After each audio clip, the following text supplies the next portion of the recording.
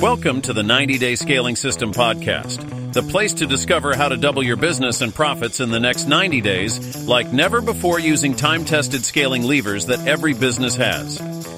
And now, over to your host, Mark Vernum.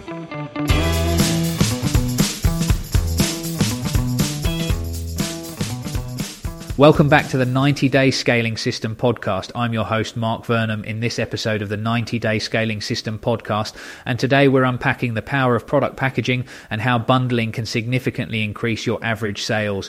Whether you're a seasoned entrepreneur or just starting out, understanding the art of bundling can be a game changer for your business. Product bundling is a strategy that involves offering several products or services together as a package deal. The beauty of this approach lies in its simplicity and effectiveness. It adds value for customers and can increase your sales without significantly raising your marketing costs. So, how do you create bundles that are irresistible to customers? The first step is to understand your audience. What products or services do they use together? For instance, if you sell electronics, a bundle could include a laptop, a carrying case, and a mouse. This not only makes the purchasing decision easier for your customers, but also gives them a perceived savings, which can be a powerful incentive. Next, consider the value proposition of your bundles.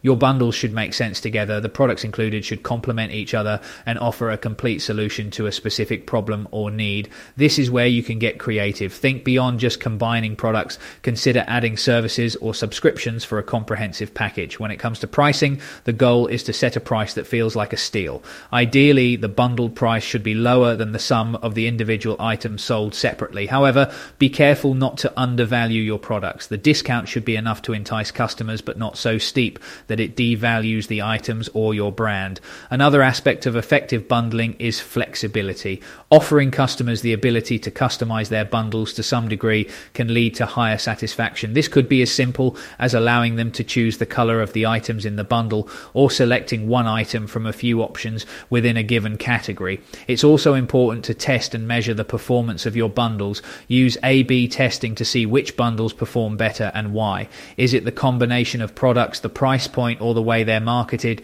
Use this data to refine your bundles over time. Incorporating bundles into your sales strategy can also be a way to introduce new products. By pairing a new product with best sellers, you can entice customers to try something new within the comfort and familiarity of a product they already like. Remember that bundling is not just about increasing the average order value, it's about enhancing customer experience. When a customer feels like they've received an excellent deal, they're more likely to return and even spread the word about your business. In conclusion, product bundling is a potent tool in your sales arsenal. It's about creating combinations that are compelling, offering them at an attractive price, and ensuring that they deliver real value to your customers.